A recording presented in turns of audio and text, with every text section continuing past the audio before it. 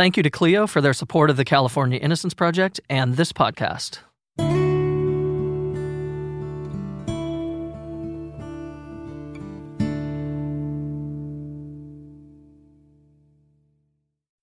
Welcome back. We now continue with part 2 of Brian's story. In our last episode, Brian suddenly found himself falsely accused of rape by classmate Juanetta Gibson. He was arrested, separated from his family, and waited behind bars for a year before his case began. Despite waging the entirety of their family resources on Brian's legal defense, he received very poor representation. As a result, he took a badly advised plea deal, thinking he would only get 90 days in prison.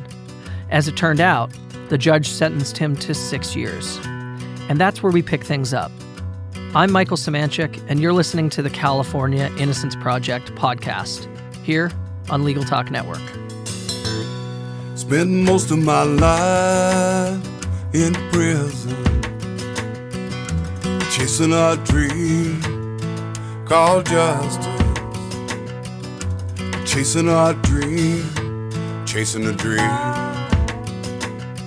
Won't somebody please hear my plea? Won't somebody please set me free?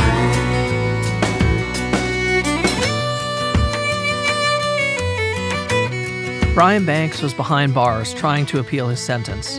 He no longer had financial resources to fight for his freedom. And to make matters worse, his attorney wanted off the case. His future was in jeopardy and time was ticking. He was running out of options. They played me into a deal. And she knew what was going to happen. And I know she knew because after they sentenced me and I went to prison, she sent me a letter when I was in prison. I was in Delano State Prison. I was going through orientation.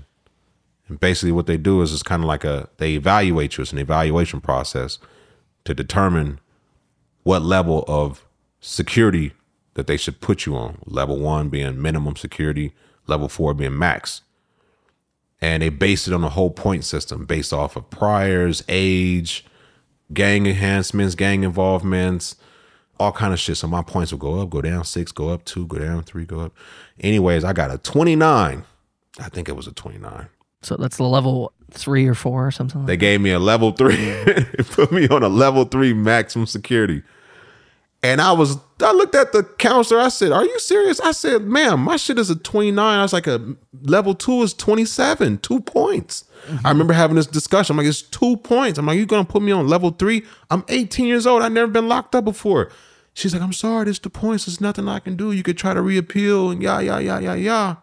So I'm going on a level 3 maximum security prison now. So anyways, while I'm inside this reception center waiting to go to a level 3, I get a letter from her, the lawyer, saying, I'm working on an appeal for your case so we can appeal the sentencing to get you that probation. But in order for us to do that, we need to get you an appellate attorney. We have one in my office. But for that person to be your attorney, you got to sign me off as your attorney so that we can sign this person on. So enclosed in this letter is a letter of letting her go. And then we're going to get him to bring you on. I sign a letter and send it back. I ain't heard from that lady to this day. Mm-hmm. Till this day. My mom has not heard from her to this day. We have called. We never got back all my football recruiting letters. Nothing. She completely ghosted us. And never heard from her again. And I was left in prison. We didn't have no money for another lawyer. My mom sold her house, sold her car, put every dime that she had into her, like literally moved out of the house we had in Artesia. We moved back to Long Beach she did while I was in jail, back to a 2-bedroom apartment in Long Beach. We had just got a townhouse, man. She just finally got a townhouse right after my step-pops passed away, And now here she was. She gave it all away, the car, everything. Moved right back to Long Beach, back to the apartments. The sentence and the financial losses were astounding. But as bad as they were, you could at least argue, we can appeal, and at some point, somehow, there would be a financial recovery. The same could not be said about once-in-a-lifetime dreams. Sports, football in particular, is a young person's endeavor. and the clock was ticking for Brian. This prison sentence spelled curtains for his dream. As good as an athlete as he was, that much time away from football at that stage was unfeasible. It's over. It's over. And that part was devastating too, because football was everything. You know what I mean? When you're a kid and you finally get hooked onto something, you know, for some it's girls and shit. Like, you know, I got a girlfriend, I'm hooked. Football, baby. Out there with the fellas, man, running shit over, hitting people, you know, making noise, making the fans go crazy, you know, playing under the lights on Friday night. God, bro, that was life, man. That was it right there. Like, there was nothing else but football. You know, there was nothing. I quit basketball when I realized that football was it for me. You know, I got my first recruiting letter from USC before any other school in my 10th grade year, sophomore. Football was just like, oh man, you know, you get to just have fun out there with the guys. So to just be in there fighting the case for a whole year, the senior year where everything was supposed to be on you, and you watch your guys, like that was the year my football team went to go play in Hawaii, all expense paid trip to play against the two best teams. It was the two best Hawaiian teams versus the two best California teams. Wow. And it was De La Salle, Concord De La Salle from up north. It was Long Beach Poly from down south. And then we played against the Kahuku Red Raiders. And it was one other team. But like the fact that I still remember this shit tells you how much it's like ingrained in my fucking head. Like this was life. That's what was going on, you know? So I had to watch those guys go, and I had to hear about it when I was fighting my case. Oh, man, we went to Hawaii. Shit was fucking crazy. We did this, we did that. We won. You know, we had the second national championship game ever in high school football history. The first one ever was us against Concord De La Salle. Maurice Jones-Drew ran us the fuck over. You know what I mean? He put us in a blender. You know, we could not hold him and contain him. He was a beast. We were supposed to play them again as, you know, come back, and I was going to lead the team on the defense. And here we are trying to win at this time. And I missed that. I was fighting the case. I missed that. I missed my whole senior year, my graduation, all the guys and the girls walking on stage. I missed that from the notorious Long Beach Poly High School. Snoop Dogg, Cameron Diaz, a whole bunch of other people. We got some dude in Congress. Big time.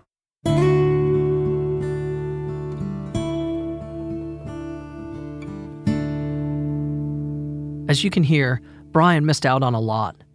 Incredible once-in-a-lifetime events that were taken from him because someone decided to lie. How difficult that must have been to be falsely accused and watch everything you were supposed to be part of, everything you worked so hard for, pass you by.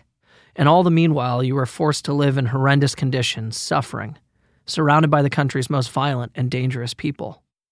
And the strip is different between juvenile hall and prison. Juvenile hall, they strip you down to your boxers. You don't get completely naked. You put your clothes off. You got your boxers. You take your two thumbs. You go around the waistband of your boxers to show that you don't have nothing. And that's it. I got there. I had never been in a real strip search like that before. They strip you down naked. They left us in a cell of about 100 and some guys in a cell naked for hours, while they pull out one guy alphabetical order to process you. And after you get processed, as you walk out to go get processed, they give you a bedroll. Inside that bedroll is some clothes that you can put on. So you Banks, you come out of this shit naked. Another inmate throw you a bedroll. Ain't no morals, man. That shit's out the door, bro. Codes of ethics, morals, you know, being degraded, humiliation, you know, not even treated like a human being or even a man. You know what I mean? Like, it's just many instances of stuff like that. Like, before you even get to the fights and the riots and the stabbings, it's the living conditions, man, where you're just like, you don't know if you're going to make it out based off that alone. Right. You know, not the guys, the criminals, the killers. That's a whole nother side of it too.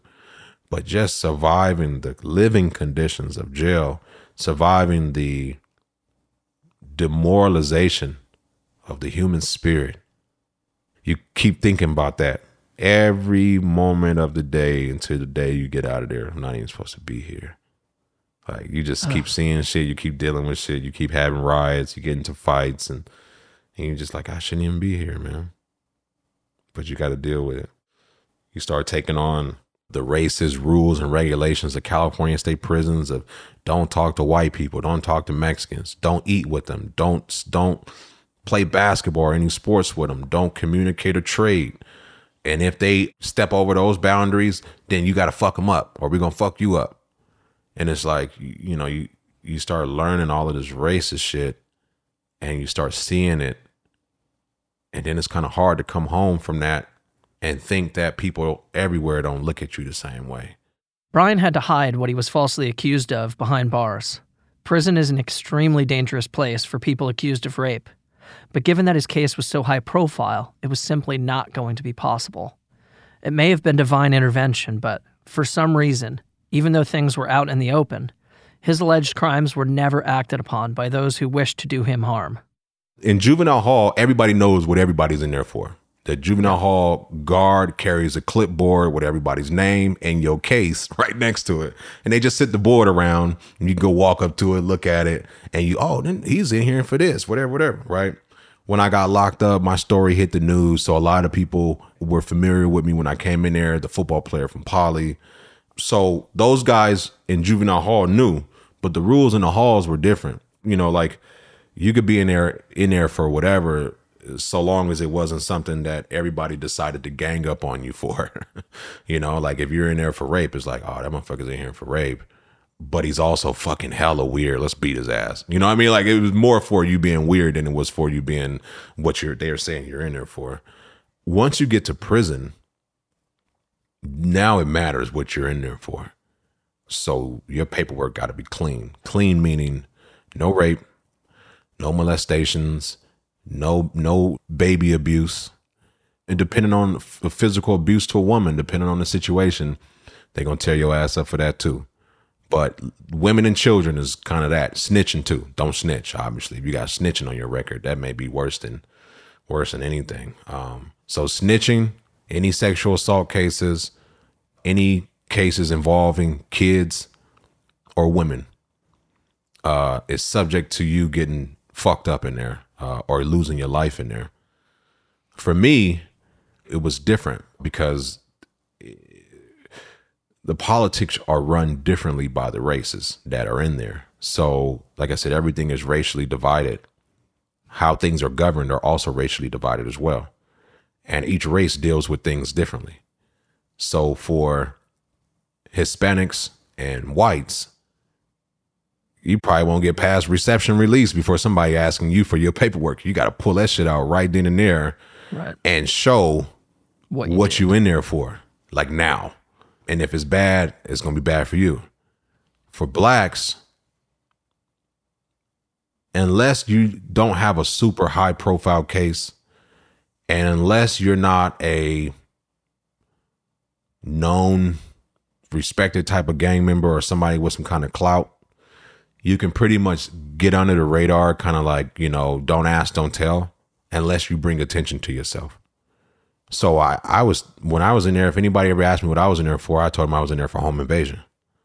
I took the rap for one of my homeboys that broke into somebody's house we knew. And the guy always knew that we hung out together. So when he called the police on both of us. And I took the rap for the homie. That's how they gave me 6 years. Nobody ever questioned it. Damn. One time, so it's crazy. When I went to Chino, back to that first prison visit, I swear to you, there were many moments when I was incarcerated where I truly felt that there was a higher being or a higher force that was protecting me.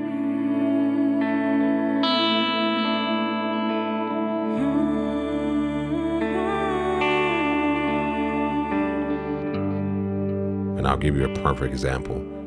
Chino State Prison, I just got off that bus. Strip search, naked till I get some clothes and get processed. Finally get to a dorm. It was a gym that had been transformed into a dorm. Basketball gym. 3-tier bunk beds. Somebody got to sleep in the middle type shit, like sardines, cramped. There's a gun tower at the top of the gymnasium with a gun hanging out that shit. They use the M14s in there. And there's a guy constantly watching with the gun out, waving that shit, ready to fire off at anything. There's bullet holes in the fucking wall of the gymnasium. There's a red line on the wall with big red writing that says there will be no warning shots. It's real, right? I'm in there and I had just got in there maybe 5 minutes. They'd send me to a bunk bed. I got lucky and got a 2-story bunk bed. I'm unraveling my bedroll. I'm trying to make my little bunk bed.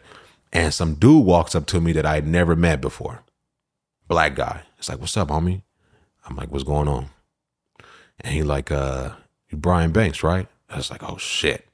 Right? Like, fuck, the motherfucker probably knows me, knows my case, whatever. I don't know. I'm like, yeah, that's me. He's like, all right, that's what's up, man. Like, yeah, man, you know my crime me, man, my cousin, Caleb.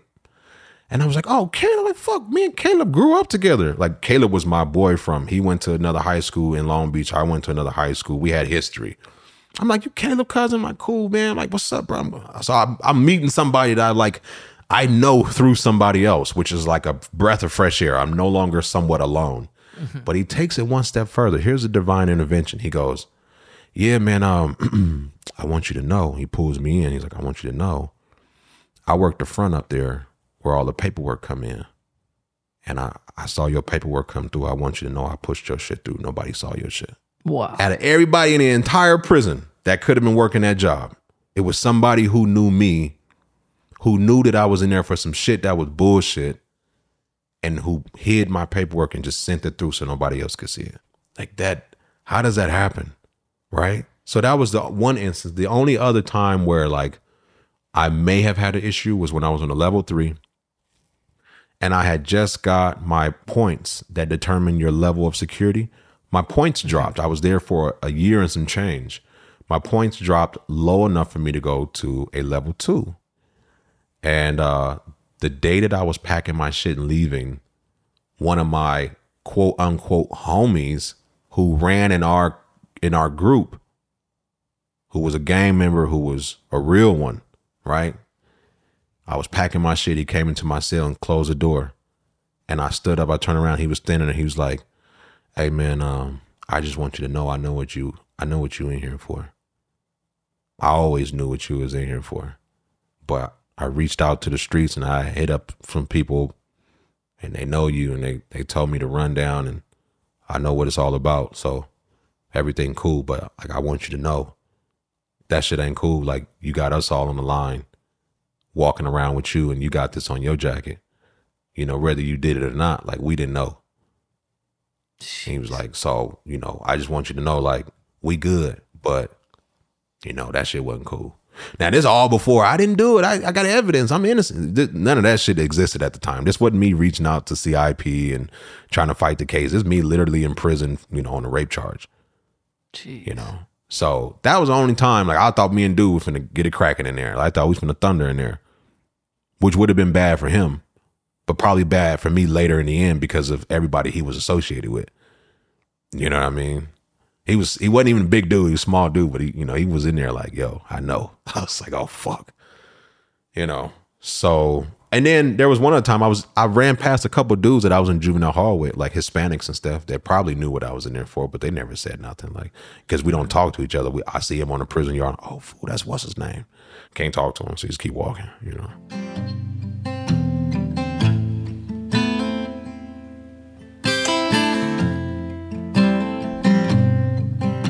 Brian would eventually serve his time and get out of prison.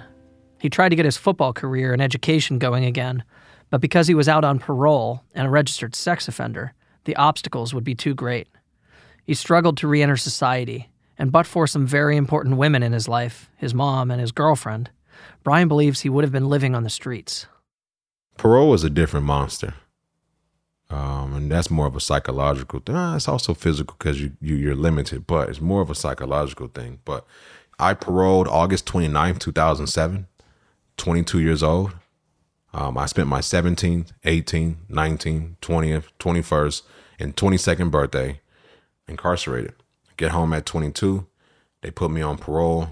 But initially the parole wasn't as strict as it ended up being. I was a registered sex offender, so I had to register wherever I lived, but I didn't have any monitoring devices, and I didn't have any restrictions as far as where I could sleep, like whose house I could stay over at or shit like that. Like they didn't know what I was doing because I didn't have a monitoring on me. So I got out of prison on that day. I believe it was a Wednesday. And And I had enrolled into Long Beach City College prior to even getting out of jail, so that the paperwork had processed and I'd be able to jump right in and play some football too. Because I had sent a letter to my old high school football coach, Jerry Jaso. Great guy, amazing guy. Jerry Jaso, who was supposed to have this coaching tenure that would take him to a D1, potentially NFL career as a coach. Couple bad turns. I'm not sure what exactly happened. That's that man's life. But it took him to coaching at Long Beach City College, a junior college. Great coach, legendary coach in Long Beach. I sent him a letter getting out saying, hey, man, I'm trying to enroll into Long Beach City College, and I'm hoping that I can come play football. And he hit me back like, boy, yeah, let's go. Like, he was like, we could use you. We love you. I'd love to have you on the team out here. I'll help you get enrolled in school. So he helped me through the process, sent me paperwork, sent me playbooks. He was sending me plays. When I was in prison, I was already looking at the book. Wow. Yeah, man, it was crazy. So I get out on a Wednesday, I believe, that Friday or Saturday, whatever. I had a game, like a few days out of prison. I was running fools the fuck over. I was playing like I had no reserve, man. Like fresh out of jail, no fear, a lot of rage up in there. Mm-hmm. Bro, I was out there practicing, working out in the jail, getting ready to work, like to play. Pull-ups and shit. I was getting ready, man. I got out there and I was on kickoff just going wild, just torpedoing fools. Anyways. Wow. So I got a chance to play football when I got out, man. It was crazy. Like I was like, oh my God, I'm back in pads. I'm playing ball. Maybe this, maybe the worst is behind me. You know what I mean? Maybe the worst is behind me. And about a month or two, I can't really tell you how long later, I had got a new parole officer, and the parole office changed from Long Beach to Compton. And then we got this mandatory meeting that they called me in for. And I go in there, and it wasn't a one-on-one meeting like they normally are. It was like 15, 20 guys inside the same room. So I'm like, what kind of fucking, parole group meeting is this? And we're all waiting. I didn't know who's what. Nobody asking questions like, hey, who are you? Who are you? We're just quiet, prison style. You don't ask questions. The dude walks in and says, everybody in this room is a sex offender. And per the new law of California, state of California, every 290 registrant must wear a GPS tracking device on their ankle for the duration of their parole sentence. I had just started parole. They gave me a mandatory maximum of 5 years on parole. I was about a month or so into parole. That man put the biggest GPS tracking device on my leg, and that was it. I couldn't leave LA County. I had a curfew. I couldn't play football because that thing could get ripped off or damaged. I could go to jail if it gets tampered with. I couldn't take baths. I don't take baths anyway, but I couldn't take baths or get into swimming pools or anything that submerged the device. But it was over. Football was over. Couldn't play. Yeah. So I couldn't play. I stopped going to school. It was a fuck school too. When am I here? Like I just did 5 years in prison. I look like going to JC right now. Like I need to get a job. I need to work. I got to get some money. I got to figure out my life. No one's taking care of me out here. So football was out. School was out. Finished one semester. That was it. Grades were horrible because I stopped going. And parole got hella strict. It's got real strict for me, man. That's when it was just like the parole officer was just, it's crazy, man. He was the most hateful guy. Like he'd walk into the house and just make my whole family uncomfortable. My mom felt like she was on parole when he'd walk in the house.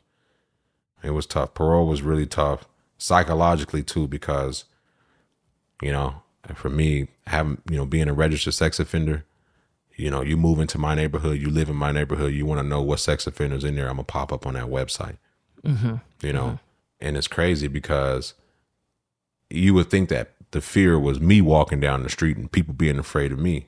And the real fear was me walking down the street afraid that somebody may recognize me from the website. Mm-hmm. It got really dark again which takes a lot of mental gymnastics to maneuver through. But I did. Best that I could. Met this girl within a couple months of being out. And we started dating and got serious real fast. And she had like a studio apartment in Hawthorne. I ended up moving in there with her and getting approved by parole to live in Hawthorne. If it wasn't for her and, my mom helping out, I would be on the streets homeless, bro. Couldn't find work. Couldn't find a job.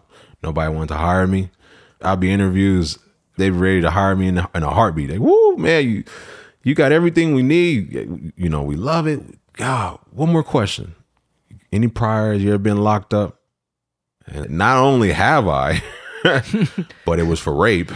I'm currently on parole. I'm a registered sex offender. I got this GPS tracking device on my ankle. I got a parole officer that's going to want to check in with you every now and then to make sure I'm doing okay.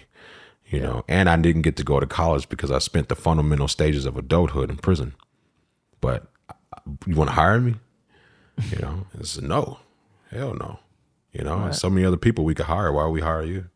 So in the 5-year span of parole, I had 2 real jobs and 1 under the table job.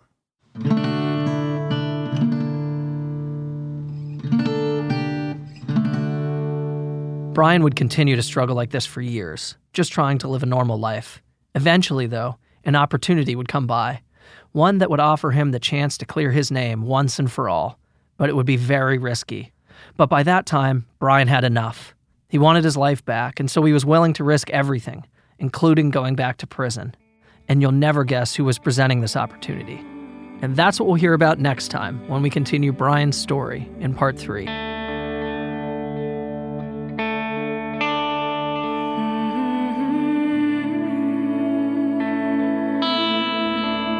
Thank you for listening. We hope you enjoyed this episode. Produced and written by Lawrence Coletti. Audio engineering by Adam Lockwood. Thank you to Clio for their support of the California Innocence Project and the CIP podcast. Special contribution of music and sound elements by real-life exoneree William Michael Dillon. You can find his catalog of work at frameddillon.com. That's framed, DILLON.com. Join us next time as Brian's story continues. Until then, I'm your host, Michael Samanchik, and you've been listening to the California Innocence Project podcast, here on Legal Talk Network.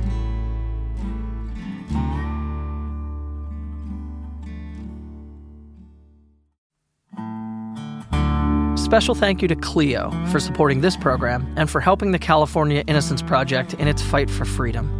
More than just software, the people at Clio stand by us shoulder to shoulder as we exonerate the innocent who have spent decades behind bars for crimes they didn't commit. Clio understands our mission and what it takes to work within the criminal justice system to ensure it operates as intended. Clio generously supports our operations with their advanced technology. More time for trial, more time for motions, more time for the innocent. We are tremendously grateful for their support. In the hard-fought battles of our daily work, they are a trusted ally. To learn more about Clio and its mission to transform the legal experience for all, visit Clio.com. That's CLIO.com.